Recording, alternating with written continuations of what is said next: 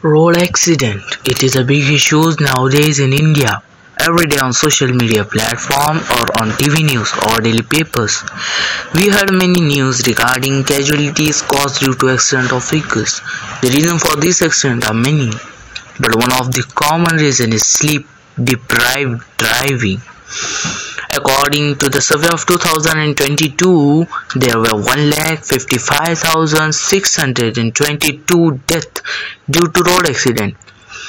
Out of these, 42% of road accident occurs due to sleep deprived driving. 42% means 62,248 approx death, and it can be observed that the rate of death increase per 1,000 vehicles each year, about 0.45 to 0.53%.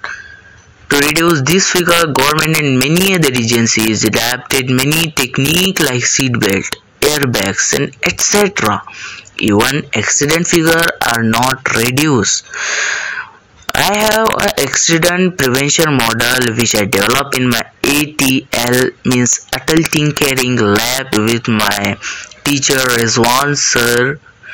I give the name anti-sleep alarm because it works on when drivers sleep, the car will be stopped. To more details, it comes in the next episode, the details which are given in the description below. Thank you.